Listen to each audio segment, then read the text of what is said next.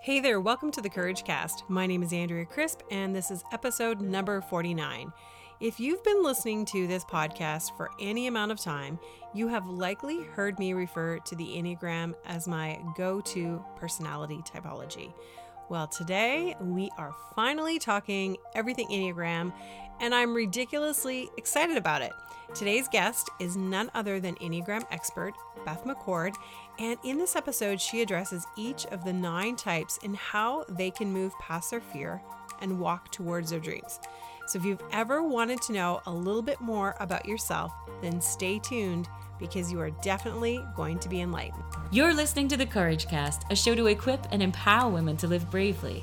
Each week we'll share real stories of influential women who are willing to face their fear and pursue their purpose. Here's your host, Andrea Crisp, life coach, author, and your secret weapon.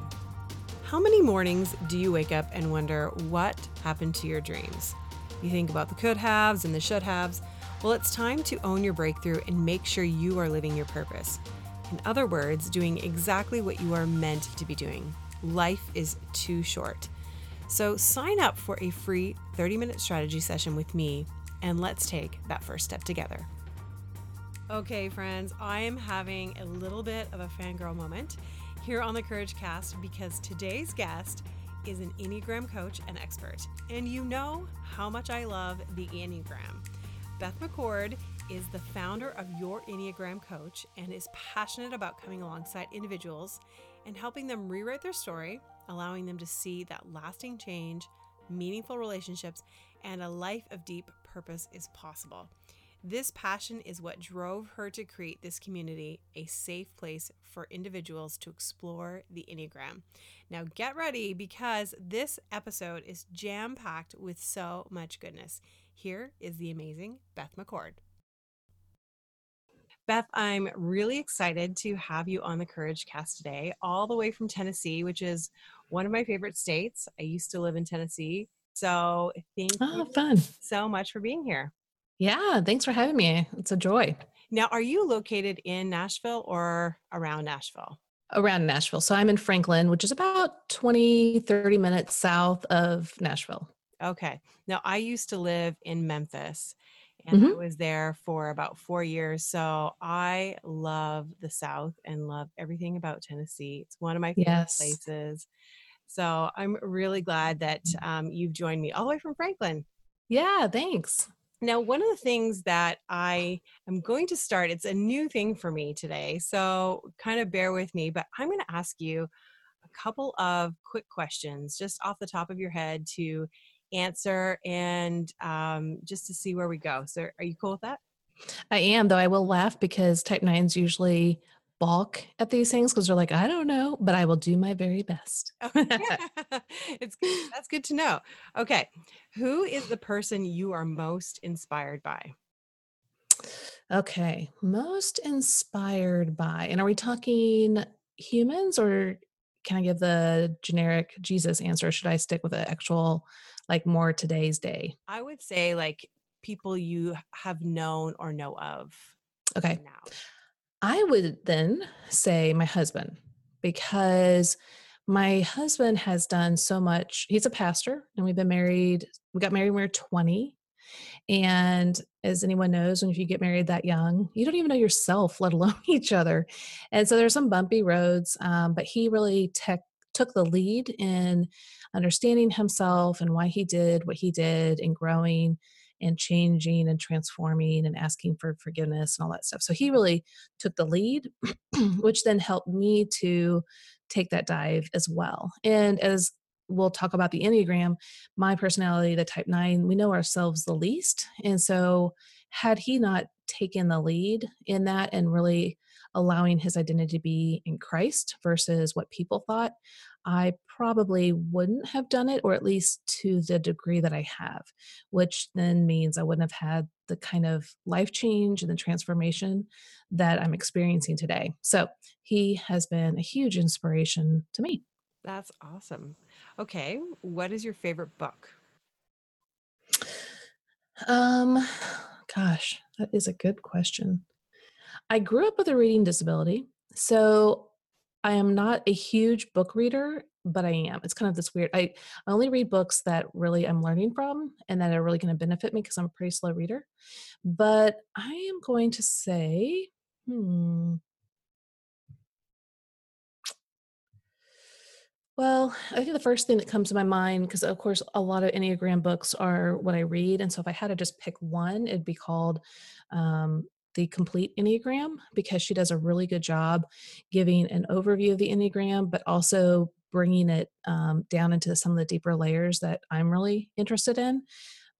So that's probably the one I would say. Well, I haven't read that one, so I'm definitely going to have to put that Yeah, on my list yeah, for it's really sure. good. Now, what is the first thing you do when you have free time? Oh, that's easy. Well, at least especially now. So, for Valentine's Day, my husband got me an I think that's how you say it, but they're a hammock that you can tie between trees, I love and those. they're kind of made out of parachute material. And so my family knows me well because as nines, we love relaxing and have no problem doing it. Whereas I know sometimes they're like, but there's so much to be done. I'm like, no, we'll get to it later.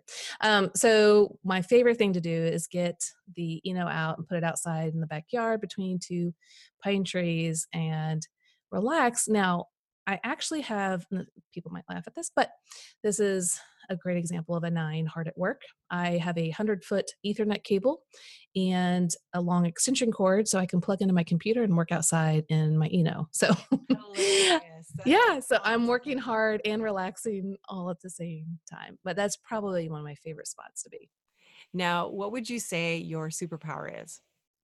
My superpower is being able to step into everyone's shoes and understand why they do what they do and giving them a lot of grace and space to be them, but also to help them to see the best version of themselves and helping them to get there.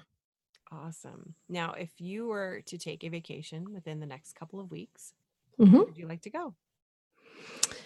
Well, I actually am going on a vacation Tuesday, and it is one of my favorite places to go. We go to a place called Rockbridge, Missouri, and it's a fly fishing trout ranch farm. And we've been going for over 30 years. So I've been going ever since I was a little girl with my dad. And so now we take our whole family and we go down there, and it's so beautiful because, well, one thing, it's in the deep in the Ozarks, so there's no internet and cell phone coverage. You have to kind of like go 30 minutes to like get reception. So even though we're only there about 5 days, it feels like we're there for a really long time because there's nothing to distract us. Just being together, being in the outdoors, really great food. There's a red mill with a waterfall. And so for me as a nine, that's like heaven because I'm just out in nature. I'm with my family. We're all connected and there's nothing distracting us. So it's really great. Awesome. I love Missouri. I also used to live in Missouri.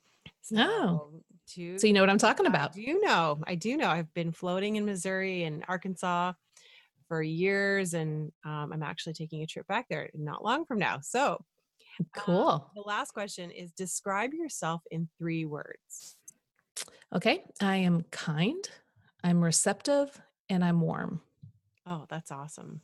And I think I feel that from you. So, Ah, you thank you. radiate that. And so, now one of the things that we are going to talk about for sure is the Enneagram, which I absolutely love. And anyone who's listening to the Courage Cast knows that. And I'm a little bit obsessed with it. And I'm going to kind of fangirl over you a little bit because I feel like you are definitely an Enneagram expert and have all of the knowledge that I ever want to know about the Enneagram.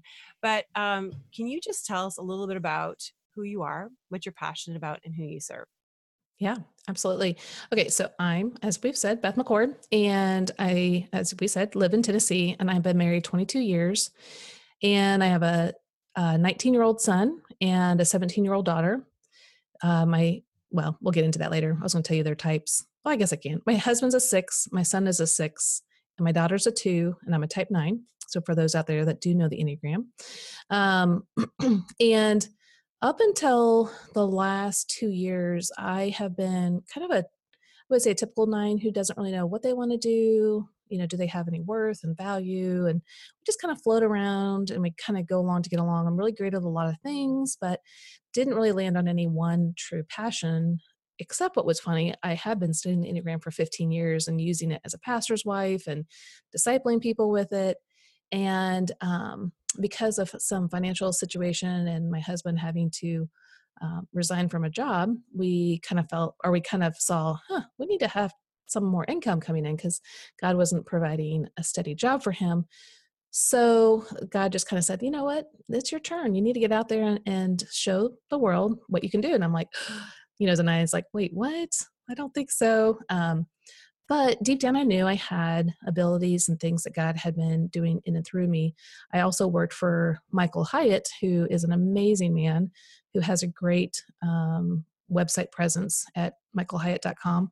And I was his personal assistant. And so I got to see behind the scenes of what it's like to have your own online business with online courses and how things work and operate to a degree. Of course, I don't know all of the insides and outs of that, but I really got to see how it's possible. And I really wanted to bring to the world the message of the gospel, but for each type, because each of us have core lies and fears and desires that really inhibit us from fully understanding the grace of God in its truest and deepest form.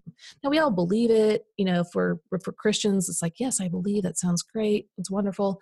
But then there's always something that's kind of blocking us. And so it's been my passion to help people to become free from self-condemnation, fear, and shame so that they can experience the unconditional love, forgiveness, and freedom that they have in Christ.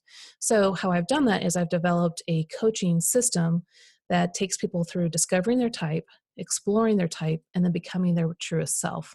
And so I do that through a presentation on the Enneagram called Discovering You, which is on my website. And then I take them through Exploring You, which is where we have 5 guide sheets where I break down the personality so that they can truly understand not just themselves and why they do what they do, which is what the Enneagram is about. Why do you think, feel, and behave in particular ways? But I want them to then experience what it's like to be at their best and what that looks like for their personality type. But then more importantly, what is the message of the gospel to their type? So think about going to a foreign country with the message of the gospel. You can maybe say it in English and they might understand, or there's a translator that translates it, and um, they get it, but it's still kind of broken up. It's hard to fully understand. But if you were to speak the same message in their mother tongue, they're going to understand it quicker and it'll be more impactful and powerful. So for each of the 9 types, there are different ways that we need to address them and talk to them so that they fully understand what the gospel is saying and how it frees them. So that's the end goal that I have, is for people to experience what they truly are in Christ, which is free, forgiven, and loved. So that's what I do. That's amazing. I learned about the Enneagram probably about a year and a half ago now. And I had actually, speaking of Michael Hyatt, I had read blog posts that he had posted with a link to an Enneagram assessment. Mm-hmm. And that was my first introduction. Now, I have to say, the first time I took it and was like, okay, whatever, and moved on. And Mm-hmm. not long after that, I had a friend approach me and he said, hey, have you heard of this Enneagram? And I was like, well, yeah, but I'm not really sure about it. And like, I really didn't do much with it. So, but yeah, I've heard about it. And anyways, he was like, I am obsessed with this. And it kind of started um, him and myself and his wife and a few of our friends on this massive journey, or down the rabbit hole, basically, of discovering the Enneagram, which led me then to you. Mm-hmm. We met briefly about a year and a half ago, and it's been revolutionary to Yeah. my life, as well as my own coaching and learning how to, help others through their type as well. But I'm interested, like, how did you get um, interested in the Enneagram or introduced to it? Mm-hmm. I mean, Yeah. 15 years ago is a long time ago. Yeah, I know. And no one knew about Yeah. it. Or at least on the kind of Christian evangelical side of things. But yeah, so 15 years ago, we were in seminary and my husband was taking courses, and that was just a rocky time for us. I mean, seminary is just really hard in general. And he was there part-time, or I guess full-time really, and then worked part-time on a campus doing Christian ministry stuff. And so we're just a really busy life. We had a 1-year-old and a 3-year-old. So just really busy life and not bringing in much income, if, if at all. And so there's just a lot of stressors and, that's just hard. So you have fall in your common pitfalls and then you don't know why, like, why do I keep doing this? And it gets really discouraging. So that's where I was. And then I had a friend who was going to a counselor at the same time at the seminary. And that counselor introduced her to the Enneagram. And then they then in turn introduced me. And it was at that time I read Richard Rohr's book, A Christian Perspective on the Enneagram. And since then, there's been other really great perspectives from a Christian perspective on the Enneagram. There's Marilyn Van Sil's book called Self to Lose, Self to Find. And you can, I think, get that off her website, marilynvansil.com. And then there's Chris Hewart's, and his is The Sacred Enneagram. And so there's different books out there that have been really impactful just in the last year, year and a half that have been really good. But way back then, that is what we had. And it's a good book, a little complex, and it was a little bit hard to understand. But when I landed on type 9, it was like the whole world opened up. Like, wow, someone just read my internal diary. And why that was so impactful for me is because, like I said, my husband was doing a lot of his own inner work and, of course, would like me to have done my own. But like I said, type 9s, we have a hard time understanding ourselves. Basically, it's like we walk around in a fog. And so when people say, like, that's why I was saying earlier, well, I hope I can answer these questions. Yeah. And the reason is that it's like we're in a fog. And you know how when you're driving, if you're in a really thick fog, you have to go slower, and you have, if you really want it to find the Walgreens that's down the street, you have to go slow, but you have to keep going. It will finally appear, but it's not going to appear right away. And so 9s take time to process their thoughts and feelings, but then they have a hard time saying what their desires are, even if they do find them, because it's like, well, what if someone disagrees? They don't like conflict. We want to go along to get along. And so if we say something that someone else may not like or be happy about, we would rather just not say it at all. Um, so a lot of times we kind of minimize ourselves and negate ourselves or not focus on ourselves so that we can just blend in and go along to get along. So at that stage in my life, that's kind of where I was, but that doesn't work. Even though we're trying to avoid conflict, we're actually making conflict. So when I read about the 9, I realized, oh, that's why I do what I do. And that's why I think the way I think. And that's where these problems come in. And so I realized that in order to become a healthier version of myself for me, but our marriage and our family, I was going to need to do a lot of more inner work. And this was the tool that was going to bring that self-observation that I needed and the aha moments. But because there wasn't a lot of gospel-centered perspective on it, my husband and I, we just, every time we talked about it, that's kind of how we were discussing it. Like, okay, so we read this book and this is their thoughts and feelings now. How do we see it from our viewpoint and the way we believe? And so over the course of 15 years, we've just, had a lot of practice in doing that. And him being a pastor, that is just the way we talk and how we view things. So that's just kind of how it all came about. But it was so helpful because now as my husband and I talk through things, we are able to really say what's going on in our heart and our mind and our reactions. We can apologize more quickly because we know that what we did may have come from a specific viewpoint or vantage point that maybe we didn't intend to hurt the other person, but now we can understand why it would hurt them. And so we can own up and apologize for that. But because we know that God's grace has already covered everything and that we're free and forgiven by Him, it allows us to move forward by asking forgiveness or giving clarity and all those things and not worrying about what other people think because we already know that we're His beloved. So it's been all those years that we have really studied it and practiced it. I think being a type 9 gives me an advantage, not the advantage, but an advantage because we naturally understand all personality types, their perspectives, more than actually we understand our own. So, which is why I had to do all the work on my own self. But I do understand others pretty easily. We like to mediate and help people like, oh, I see your viewpoint and here's so-and-so. Don't you understand? And so that's just kind of a superpower that I have as a coach that I can really be there for my clients and help them to see themselves in a new light even when they're in their own weakness and struggles, so that they can really see, okay, here's the path that you really want to be on.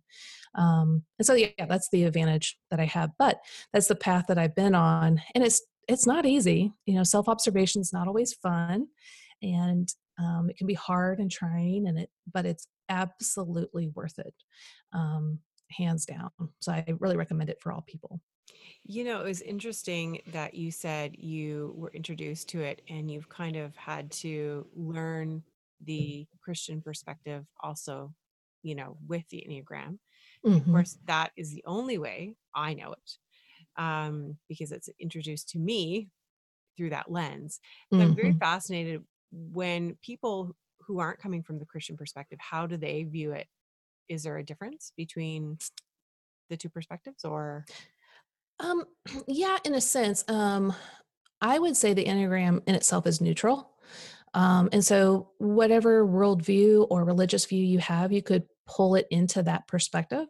It it just kind of can go because it's just how we think, feel, and behave, and how we can grow and transform. Um, because I've not really taken the time to view it another way. I can't honestly say I know how they use it. They use it really for self awareness and observation.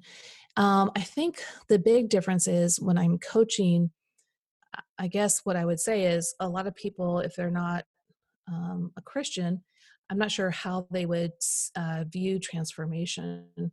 But for me, I view transformation that when I'm seeing how my personality is acting in let's say we call it, there's healthy, average, and unhealthy. When you're living out in the healthy realm, that's when believe and trust in who you are in Christ. You're resting there. You're surrendering and depending on Him to bring about the transformation and the change. And then when we start to wander away in our thought processes and our heart, we start to think, oh, I guess I'm on my own. I got to do it in my own strength. And we start kind of trying to pull ourselves up by our bootstraps and doing it in our own way, which again, like for me as a type 9, it's like, oh, my own way is to avoid conflict. Well, that doesn't really work. And so my own way, my own strategies do not work.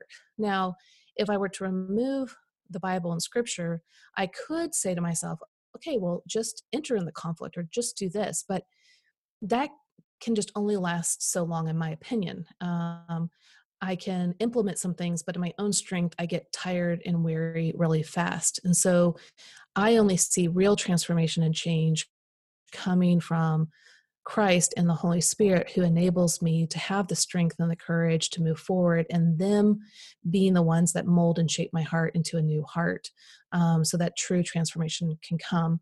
So that's how I view it. And a lot of people ask me, well, can you do this with non-believers? And sure, you absolutely can.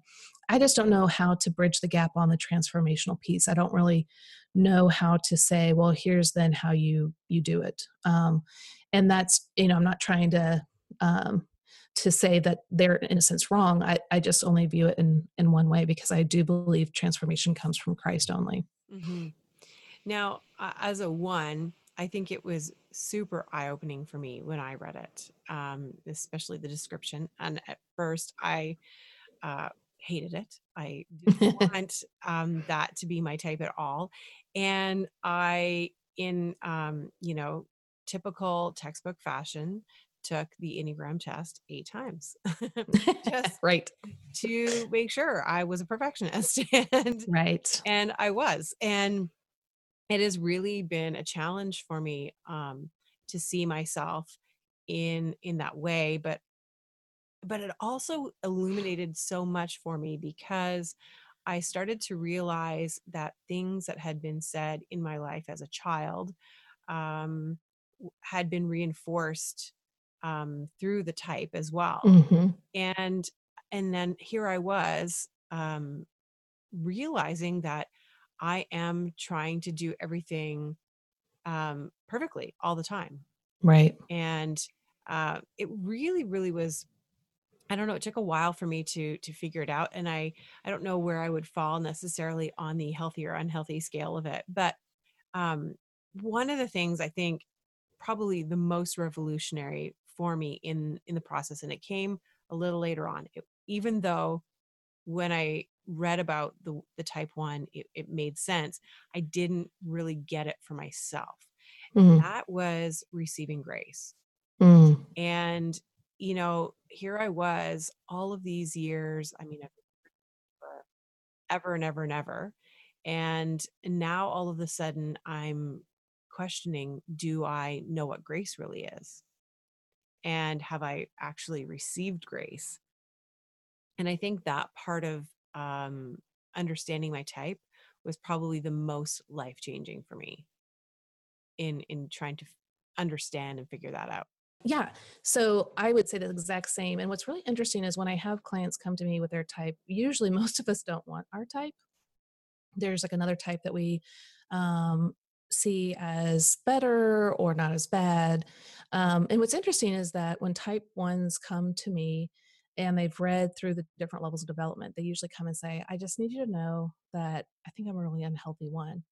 And then I get to bring the good news of, well, of course you think you're unhealthy because you have a really strong inner critic that doesn't want you to think anything else. It's constantly berating and putting you down, which is why it's really hard to accept grace. But the good news is that God took all of your sins, all of your weaknesses, all the errors, mistakes.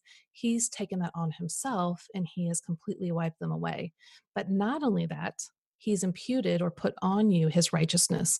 So that when God looks on you, he doesn't see you and the mistakes, he sees Christ's righteousness. And so it's not really up to you whether you can accept the grace. The grace is already there. And so we don't have to keep beating ourselves up or hitting ourselves on the back like with chains, which is kind of what Martin Luther was doing before the Reformation. um, Grace has already been put on us. Grace has already been given to us. And the process though is not, do I receive the grace, therefore is it true? It's true, therefore you can receive the grace. But it makes sense why a type 1 struggles with their type, because the inner critic is so, it's like a megaphone in your ear blaring at you all the mistakes that you're making and others, and that's really hard to come up under. But the good news is that we can parent our personality and say, I know we see all these things, but here's what's really true. We do not need to think in this way or act in this way or believe in this way, though it feels 100% accurate. It's not necessarily true.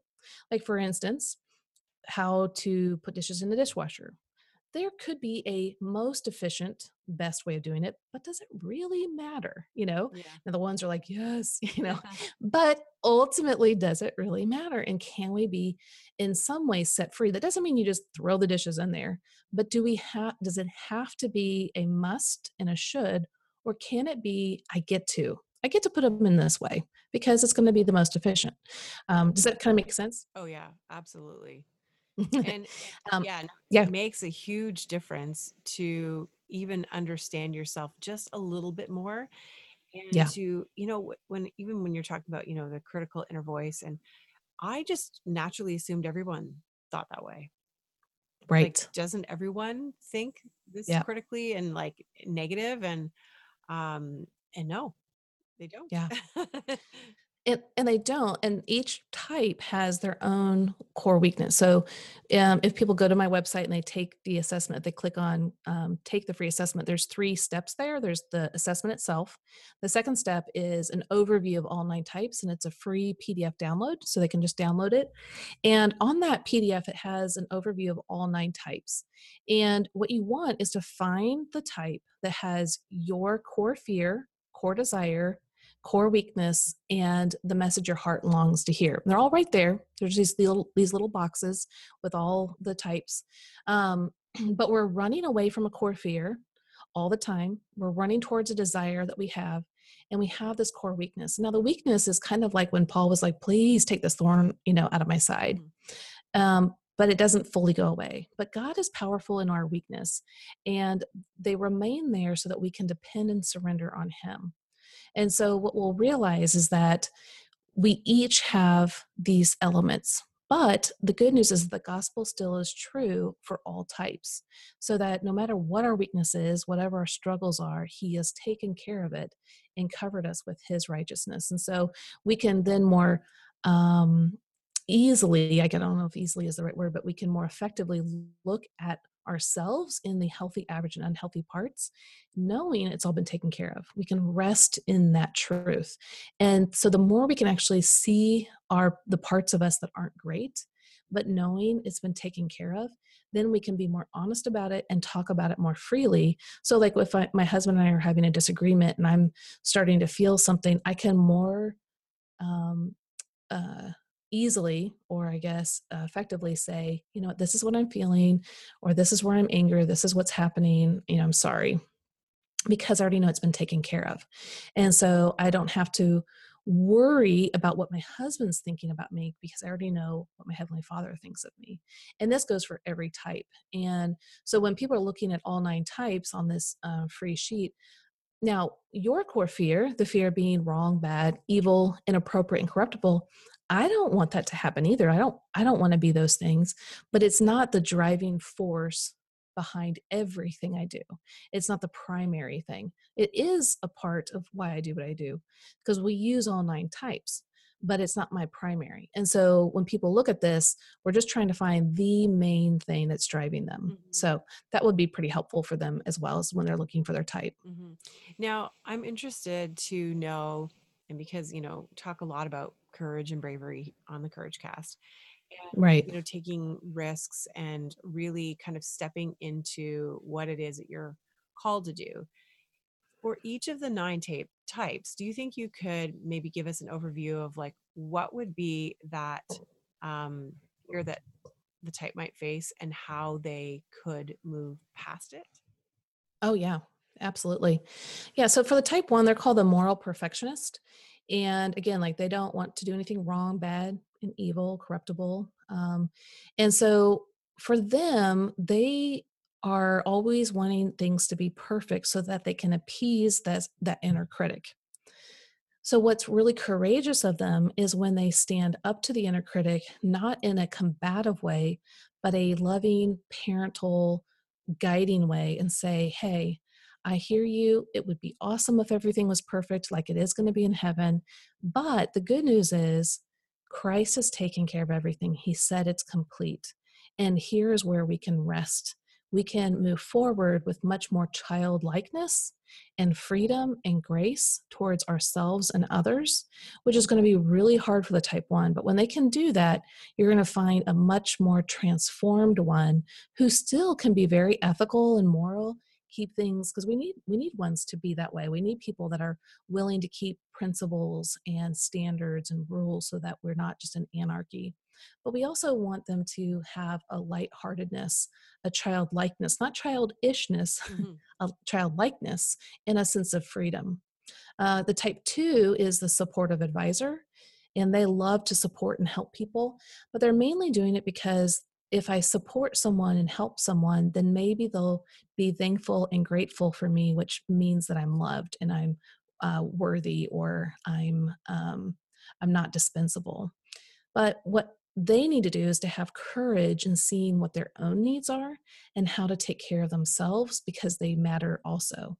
And that their worth and value isn't based on if other people appreciate them. Their worth and value is based off that Christ wants them, that Christ came for them, and that he loves them. And so by them resting in that and taking time for themselves and allowing themselves to be replenished, then they can truly give to others without strings attached, meaning they don't have to give to get appreciation. They can just freely give. And that would be really phenomenal for them.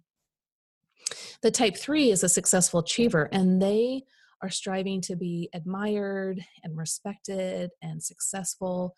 They fear being a failure, to be exposed. And so, what's hard for them is they have, for their entire life, put aside their own feelings and their own image to take on whatever successful image their community, the people they're around, sees as admirable. But what would be really courageous of them is to take the time to go inward and to find their true self, which takes a lot of time. And it can be kind of scary because it feels almost like there's an emptiness or blackness there.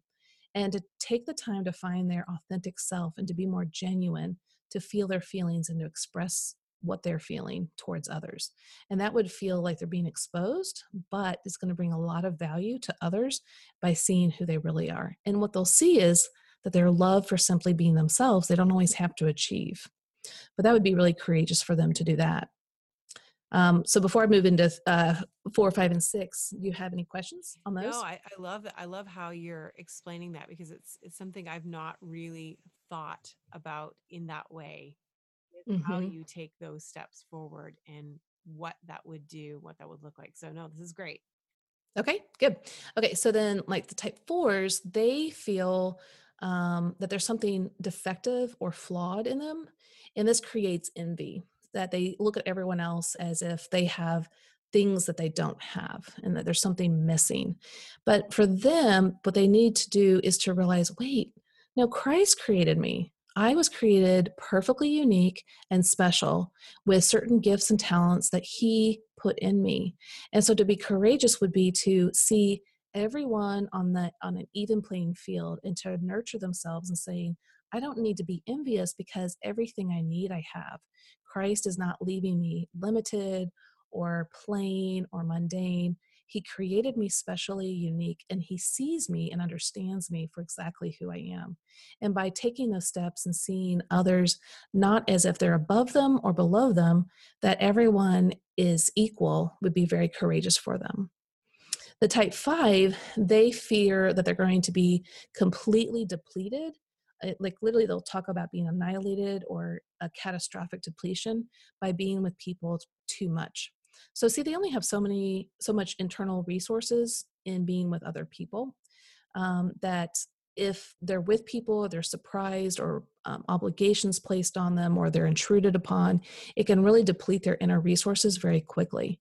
And so they want to kind of get away and have private time or alone time to recharge their internal batteries and to think and process their feelings and thoughts.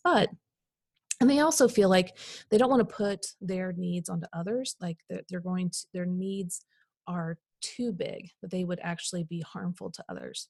So if they take the time to realize, you know what, Christ is the spring of living water, he is the one that replenishes my soul, I can drink as much from him as I need, that he is not going to go dry, and that my needs are not a problem for him. If anything, he loves to lavish on me. And by them taking that courageous step to say, how can I be filled up by him and replenished in my energies and resources, and then give myself towards others and not be afraid that I'm going to be depleted, that would be a very courageous thing for them.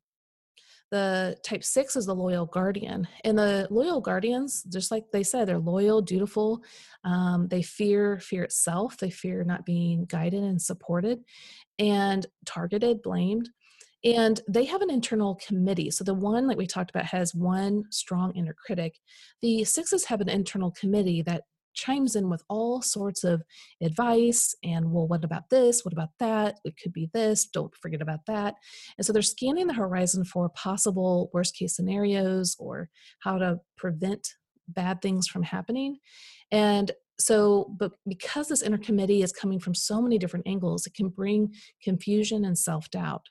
So, where they can be very courageous is by trusting that God is their Almighty God, Savior, Counselor, Strength, Rock, Staff, all those beautiful analogies, the lion, who can protect them, and that He loves them and He knows exactly what their needs are, and He loves to provide for His sheep because He is the Good Shepherd. And by resting in that God knows exactly what's around the corner, He knows what's going to happen, and He says, everything works for the good for those who are in Christ Jesus. And to rest in that, that is courageous for them. And actually, sixes, they'll feel like they're not courageous, but in fact, they're some of the most courageous on the Enneagram because they're constantly battling anxiety Wow. of some form, whether mild or a lot. And yet they keep pressing forward in life. So if there are sixes out there, I want them to know that they are constantly battling anxiety by pushing forward with courage, so they can take courage that they are courageous, Oh, that's awesome. even if they don't feel like it. Yeah. Yeah. And it's interesting because I've had a conversation with a friend of mine who is a 6 before. and we talk about the inner critic. And she said to me, she's like, well, I know you're having one voice. She goes, but imagine having many. And we Exactly. laugh about that because I think, well, trust me, I feel like mine's loud enough. I can't imagine having other ones Right. Yeah. And that's all the true. I time. mean, it's a different weakness, right? Hmm. And I'm interested, like in the five, I didn't realize so much about them being depleted, and I resonated with everything you're saying, and I was like, maybe I'm a five. I don't think I am, but everything you were talking about, I was like, I get that. Yeah. Well, and here's the thing. So introverts will probably lean towards that but fives are the what you would think as introverted, but there are extrovert fives, and so we have to pull the distinction a little bit. So obviously, introverts can be with people for so long because they get depleted from people, and then extroverts get charged by people. But this is the how I describe a five. Think about a cell phone battery that's brand new, like you just bought your new iPhone. That battery is going to be like an extrovert. It's going to last into the next day. Like it can go on and on and on. An introvert would be more like a phone that lasts maybe 3/4 of the day, and then you got to go plug it in. Well, a five, even if they're extrovert, they're going to have like between 20 and 25% that lasts throughout the day. So they have to ration their internal resources. So it's not like they're going to go streaming Netflix or live, sports games, because it's just going to deplete their battery really quickly. And so you can think about intrusions that people place on them. And this could be just like they're reading, they're trying to gain their energy and think and process, and someone just opens the door and asks a quick question. Well, that is an intrusion and that can deplete them. And it seems so for those that are extrovert, like, what? I don't get it. But it really is a significant thing. And so what we want them to do is to know how they can recharge by being alone and people understanding that, but also that they can rely on Christ to really recharge and replenish them in unique ways. And so um, for intrusions, what it's like is if someone takes your phone and you only have 5% left and they're going to like stream a video, like, here, let me show you this. And it's like, no, don't. Yeah, yeah. Like, you have no idea. I have nothing left. That's how desperate it feels for a five. And so that's kind of helpful for people to know the differences between just being introverted and needing some time to recharge and feeling desperate. Yeah, that's so fascinating. Okay, I Mm. want to hear about the sevens, eights. Yeah. Yeah, so type sevens are the entertaining optimist, and they have lots of energy. They're constantly on the move, ready to go for new things. They don't want to be deprived, trapped in emotional pain. Definitely don't want to be bored or missing out on anything fun. Big FOMOs. Um, but they really want to be satisfied and content. Now, their core weakness is gluttony. So they feel like they have this emptiness inside. So kind of think of it like as an empty bucket, but it has a bunch of holes in it. And, when you're starving, you have hunger pains, and it's like, oh, I've got to fill myself up. Well, that's how they feel just about life as a whole. So it's not just about food, it's about filling themselves with experiences and stimulation and excitement, because they don't want to be bored or having to deal with internal anxieties and negativity and all that kind of stuff. But for them to be courageous, what that would look like is for them to not become completely still and boring. We're not looking for that, but we're wanting them to realize that all of the things they can do, all the experiences will never fill them up.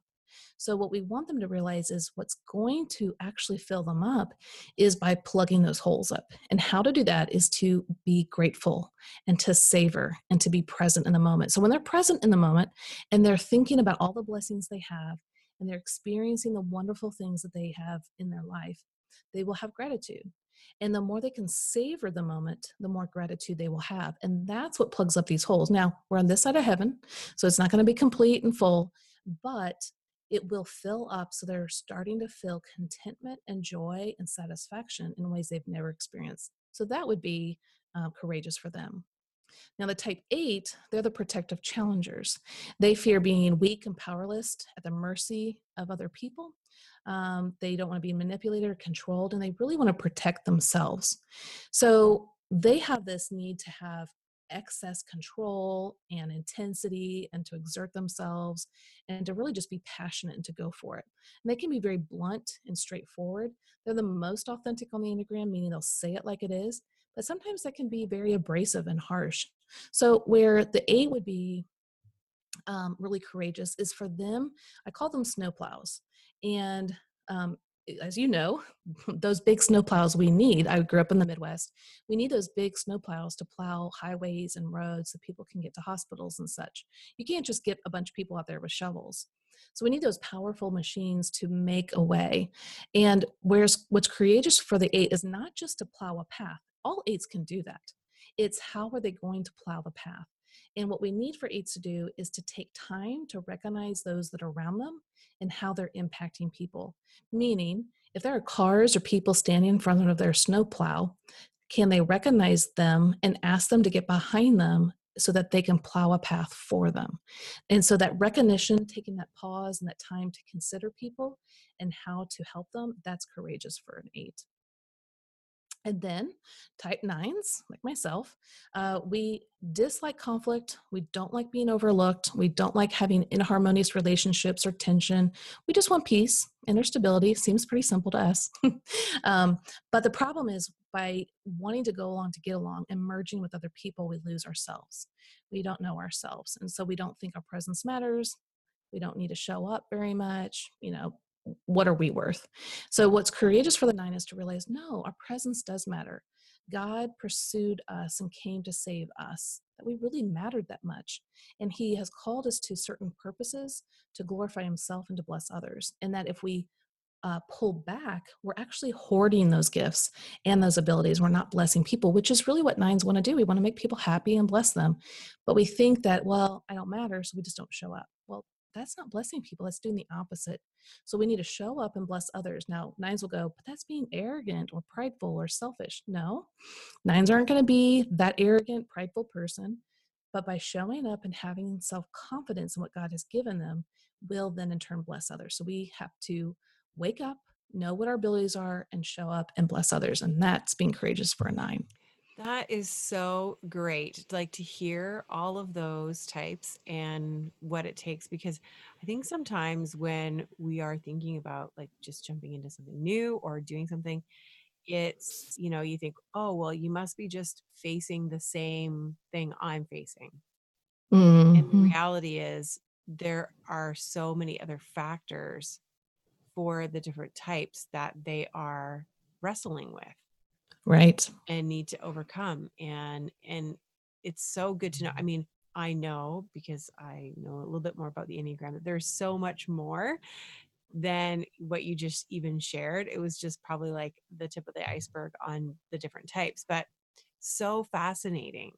Like Mm-hmm. for you, Yeah. you mentioned earlier, when your husband had um, lost his job and you were Mm-hmm. looking to move into something new. What was that like for you personally?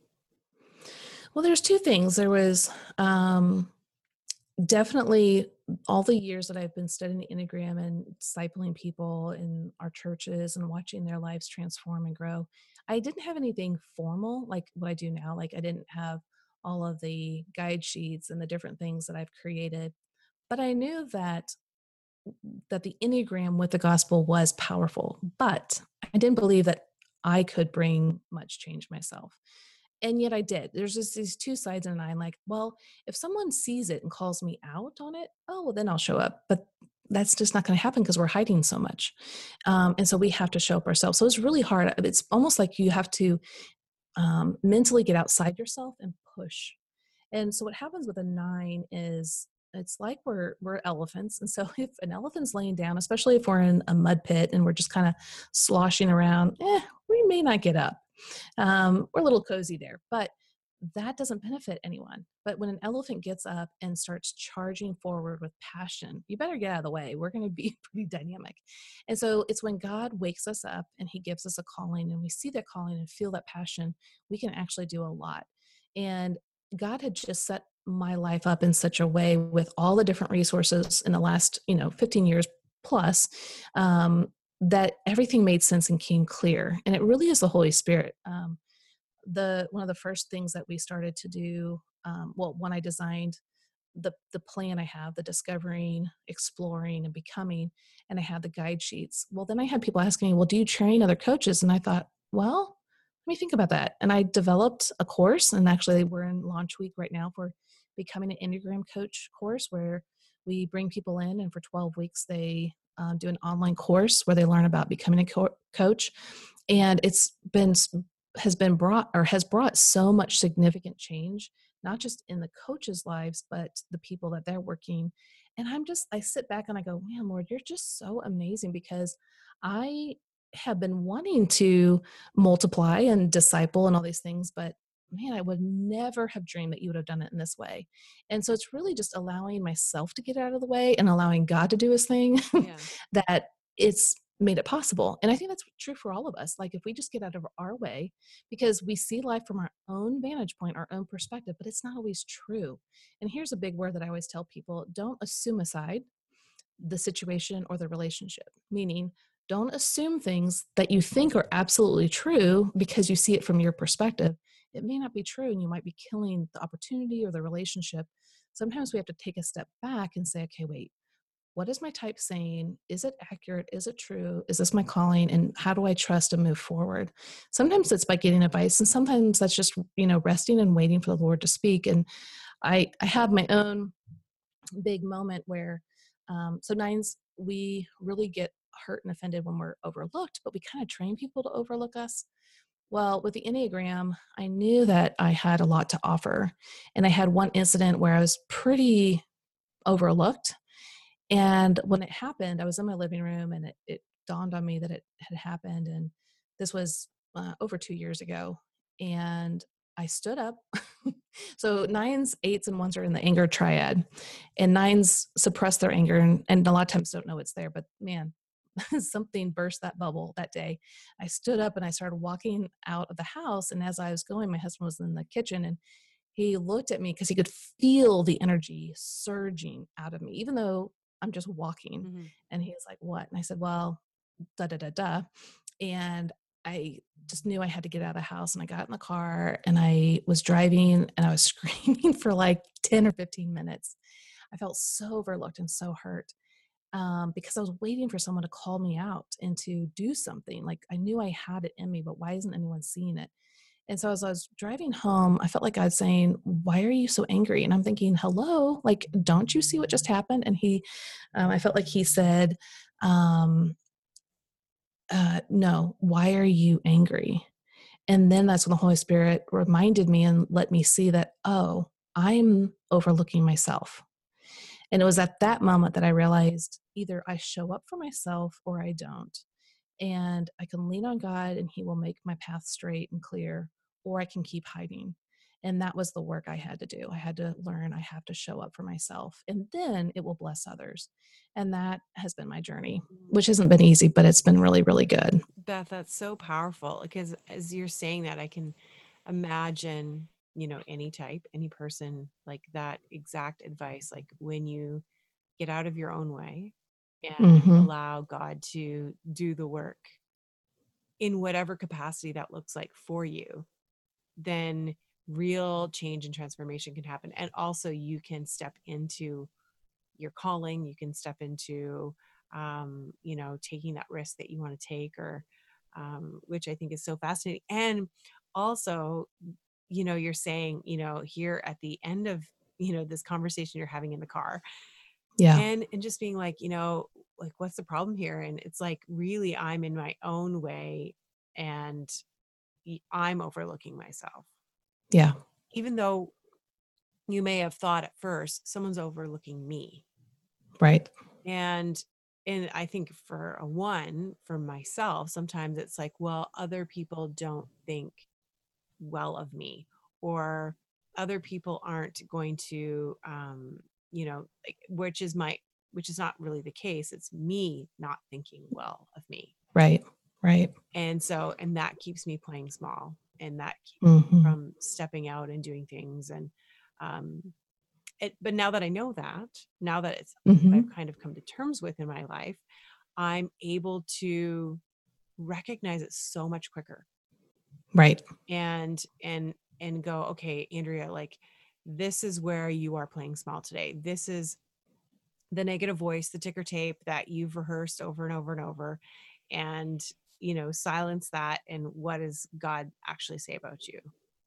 Right. And Exactly. putting those practices into place for myself. And I know, like, even with coaching people, and I know you could probably speak to this from your vantage point as well, but I know, like, sometimes when we're coaching others and they're stuck and they're not moving forward, it's hard to, for them to do anything unless they make Right. the decision. Yep. You can't coach them, or coax even them Right. into doing Right. anything. Yep. It has to be a Yeah. decision they're making. Absolutely. And that's where it's really great to walk alongside people and then to watch the transformation to happen, because I honestly know, even though God has used some of my gifts and resources to enable them to wake up and move forward, they have to do it. And that's where the Lord comes in and wakes them up and shows them their value and shows them his love and encouragement for their type, not just based off of, because that's the thing about the Enneagram that's so great, is when we coach people or pastor or mentor or whatever you want to call it, where we want to, again, speak in their mother tongue. Talking to a type 9 and to a type 8, you can't say the same things. You can't guide them in the same way. Like, I would never say to a 9 what I would say to an 8. I mean, they're just completely different personalities. Now, the overarching concept of grace and love and forgiveness, all that stuff is the same, but how they need to hear it and see it is very different. And so we get the joy and the privilege of walking alongside. Um, my husband and I, we both coach, and walking alongside people and encouraging them in the way they need to, and then just watching God do his work and just being the vessel. Mm. It's truly remarkable, and I am very blessed in what I do, for sure. Absolutely. One of the things that just stuck out to me as soon as you said that, and I was thinking about a church context, and, being a coach myself and also knowing the Enneagram, there are times when I am talking to someone where I do know their type, Mm, and being able to talk with them or disciple them or walk them through crisis or whatever can be a little easier when I hmm. do know that. However, there are a lot of times in church leadership that people don't. They know nothing about someone's type or how they view the world or see themselves or anything. How has the Enneagram changed how you um, do leadership in church? Oh yeah, it was so great. So my husband is an executive pastor still, and he could speak more to that as what he does right now with it. But I used to be the administrative assistant many years ago when we were in a different church in a different state, and we were still using it. Even then, I kind of infect everyone I'm around with it. But it was so great because I'm a 9, my husband is a 6, and he's more of the counterphobic 6 of people understand the Enneagram, where he can be more direct and straightforward, likes to fix problems. He has no problem looking at problems and dealing with them. And then we had another type 9, and then our lead pastor was a type 4. Well, sometimes our pastor, who's a type 4, again, remember we're talking about envy and, feeling that shame. Is there something defective and flawed in me? So after a sermon on Sunday, he could feel maybe defective and flawed, or, what did people, did they receive it well, and all these kinds of thoughts. So on a Monday, tackling all the problems that are happening in the church is not probably top of his list. And so sometimes he would just come in and say, "Hey, I'm still kind of processing yesterday, and is it okay if we come back to all of the issues on Wednesday when I'm doing a little better?" And that was really helpful, because my husband's go-to is to list out all the problems, not because he wants to be pessimistic and like, but he wants to bring restoration to situations and make things better. Um, and so by understanding one another, we could give grace and understanding and sympathy when needed, and shifting things around.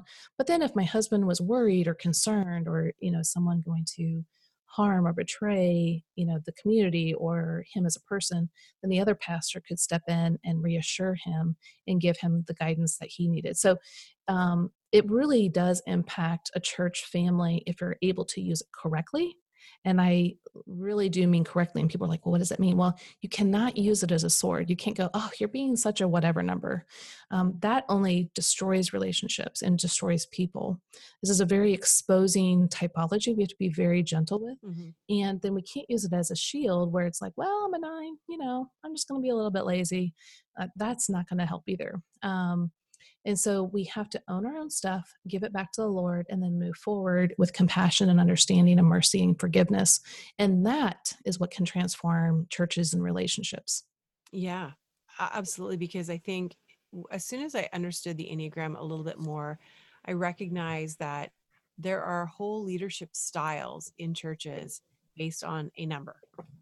Right. And Mm-hmm. if your leadership is driving something really based on how they view things, then it's Right. really difficult for anyone else to do it any other way.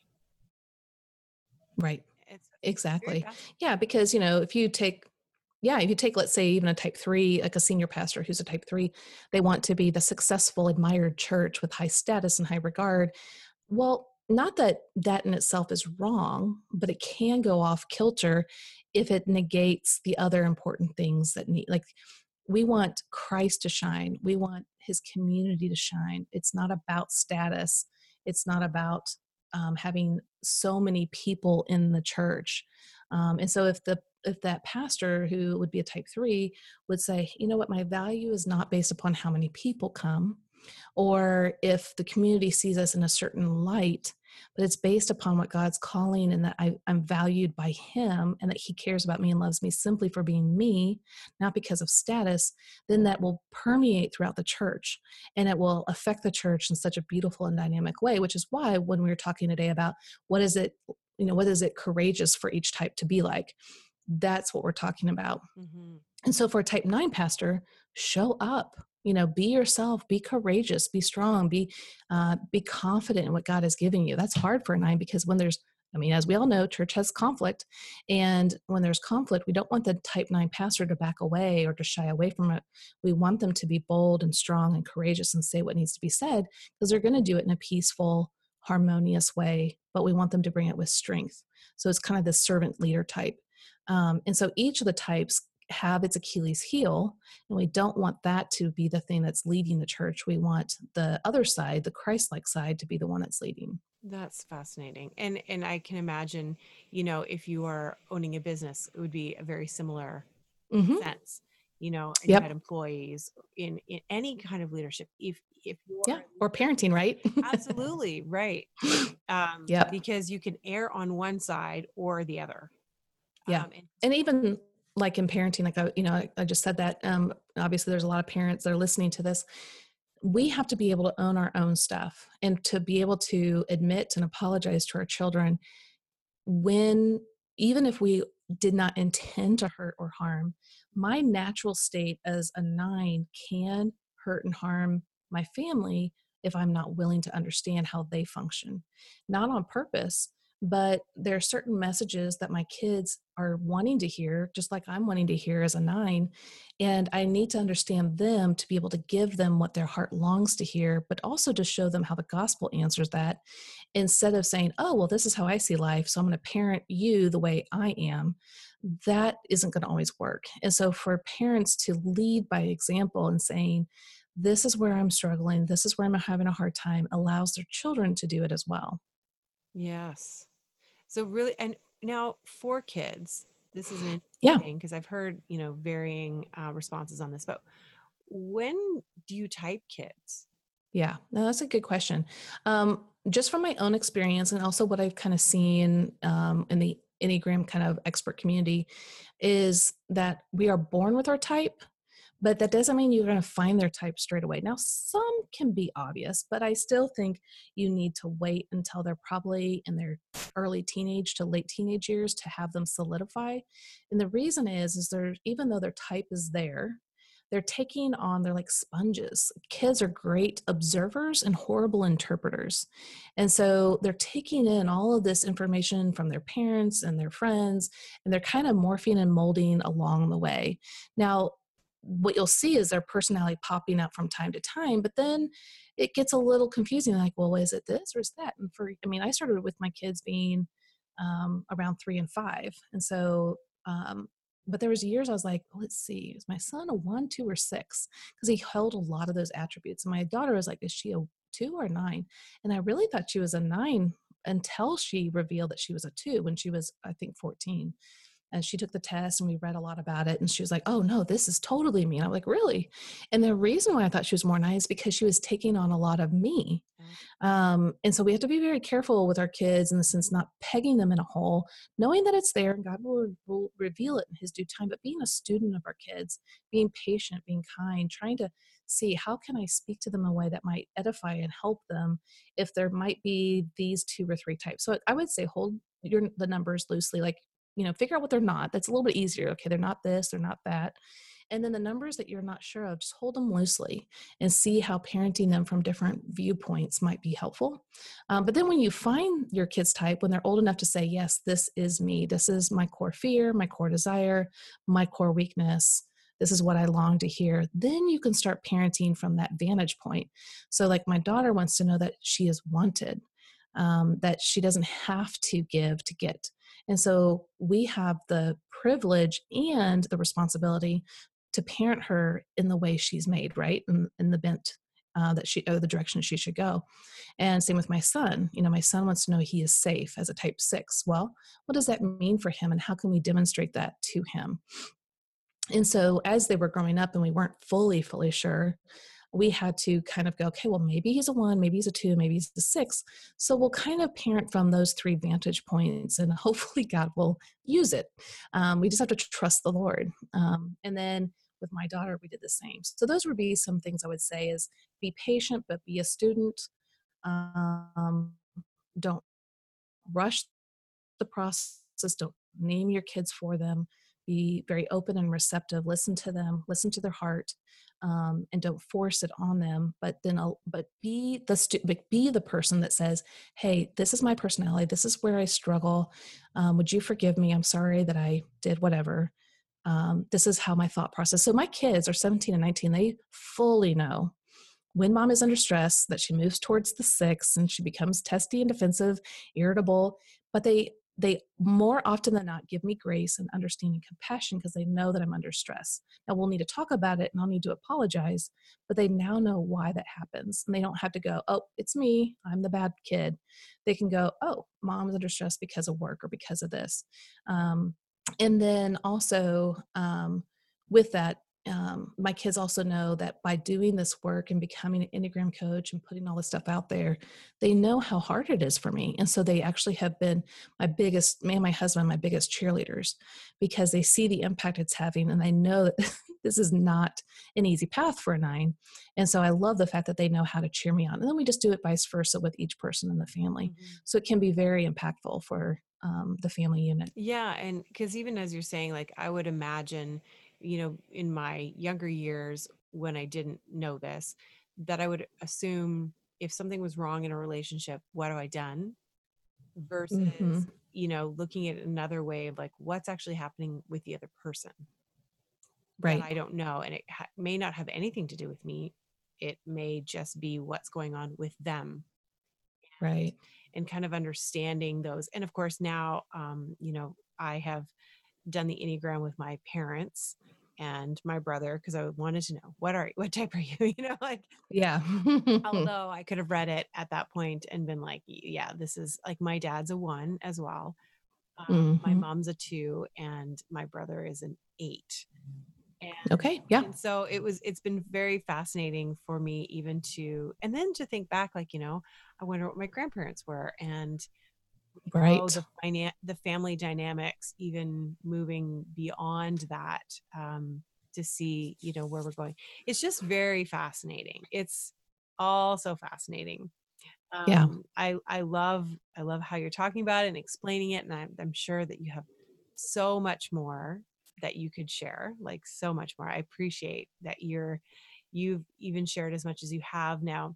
If people are interested in finding more about the Enneagram, or they want to know about how they can work with you or become an Enneagram Yeah. coach, like how do they find you? What's the process there? Yeah, no, that's great. Yeah, so my website is yourenneagramcoach.com. And like I said, if they're wanting to find their type, there's a big button up at the top right hand corner. It says take a free assessment.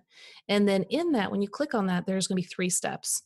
And I recommend them doing all 3. The first one is the free assessment. When you take that, you will get an email summary of the top score that you came out as. Now, we want you to it's a true or false. So only say it's true if it's absolutely true, not just kind of true. We want more falses than trues. And then the second step is that free PDF download. I would highly recommend to print it off and to have fun with your friends. Like, which one are you? Which one is your top core fear, desire, and weakness? And then the last step in there is the Discovering You course. And the Discovering You course is a 2-hour presentation. It's basically a Cliff Notes version of a lot of complex books because the Enneagram can be very complex. And so I simplify it and distill it down so it's very clear and concise and really fun. There's a 42-page, or we're actually dwindling it down, same content, but we're making it smaller. So I'm not sure how much, might be like 20 pages by the time this comes out so that it costs less. But there's going to be a workbook that comes with it, so you can use it as a resource. And that is going to help you to know what the Enneagram is, how it works as your internal GPS, how to keep on your best path and not veer off, but then an overview of all 9 types. So not only is it going to help you to find your type, but it's going to help you to understand all 9 types. And it's also going to help you to understand the Enneagram. Now, once you get past that and you're like, this is phenomenal, but what about my type? I want to know more about me. Then you want to go to Exploring You. And I have an online course that takes you through 5 guide sheets, 5 coaching sessions, where I'm going to break down your personality into bite-sized lessons so that you can learn, stretch, and grow without being overwhelmed. Now, I do that also in private sessions. So if someone's like, but I want to talk with you personally, that would be great. And then you just email me at info@yourenneagramcoach.com. And you can say, I want private sessions for your exploring your type, and we'll get you set up. But the online version is cheaper and it's a go at your own pace, and you can watch it time and time again. And that's going to bring a lot of depth and insight to who you are and why you do what you do. And then for those that really want to go all out, we have the Becoming an Enneagram Coach course. It's a 12-class course with over 170 pages and tools and resources to help bless others with the Enneagram. And it's just the best thing ever. So they can find that on our website too under online courses. So and then the last thing I would say, follow us on Instagram. We have over, at least right now, over 17,000 followers. And it's a great place to learn about the Enneagram. Every day we have a different type that we go through a series for 2 weeks. And so every type gets their own little snippet on the topic and they get to learn from that. So awesome. That's amazing. I'm sure you probably have people definitely jumping on your site for sure. And I know because today, well, by the time this airs, will have been a month or so, but your Enneagram coach course closes today. Yes, the Becoming Enneagram Coach course. But if they're interested, they can sign up to be notified and we can give them information kind of behind the scenes. But we do open it twice a year, but it is really good and worth looking into and looking at the price and saving for it, because it's really for not just people who want to become coaches, it's for counselors who want to implement it in their own practices, pastors and ministry leaders who want to disciple, because really, remember, that's my background is discipleship. So I really kind of made it so that it's really discipleship, even though we call it coaching. And so if you're really wanting to bless people with the gospel that's really geared towards each type, then this is the thing for you. Yeah, that's amazing. Well, Beth, I appreciate so much, especially on one of the busiest days for you. Doing a launch, I know, is not always easy and is very busy. Thank you so much for taking your time. Oh, it was my joy. Thank you for having me. Okay, for real. Was that not the best episode? I am totally geeking out on everything Enneagram. When she said either I show up for myself or I don't, I was completely convicted. What a great reminder that we're on a journey of self-discovery that will last our lifetime. And I want to encourage you that if you've not already discovered your Enneagram type, then head over to Beth's website and take the free assessment. personally, understanding my typology has started this amazing transformation in my life. And I can't imagine life now without knowing the Enneagram. And all of Beth's information will be available for you at thecouragecast.com, as well as a link to the Enneagram assessment. Now, until next time, remember, you have everything you need to live bravely. If you like this episode of The Courage Cast, you can find us on iTunes, Stitcher, and Google Play. Hit subscribe so you never miss an episode. The Courage Cast is produced by Stephen Crilly.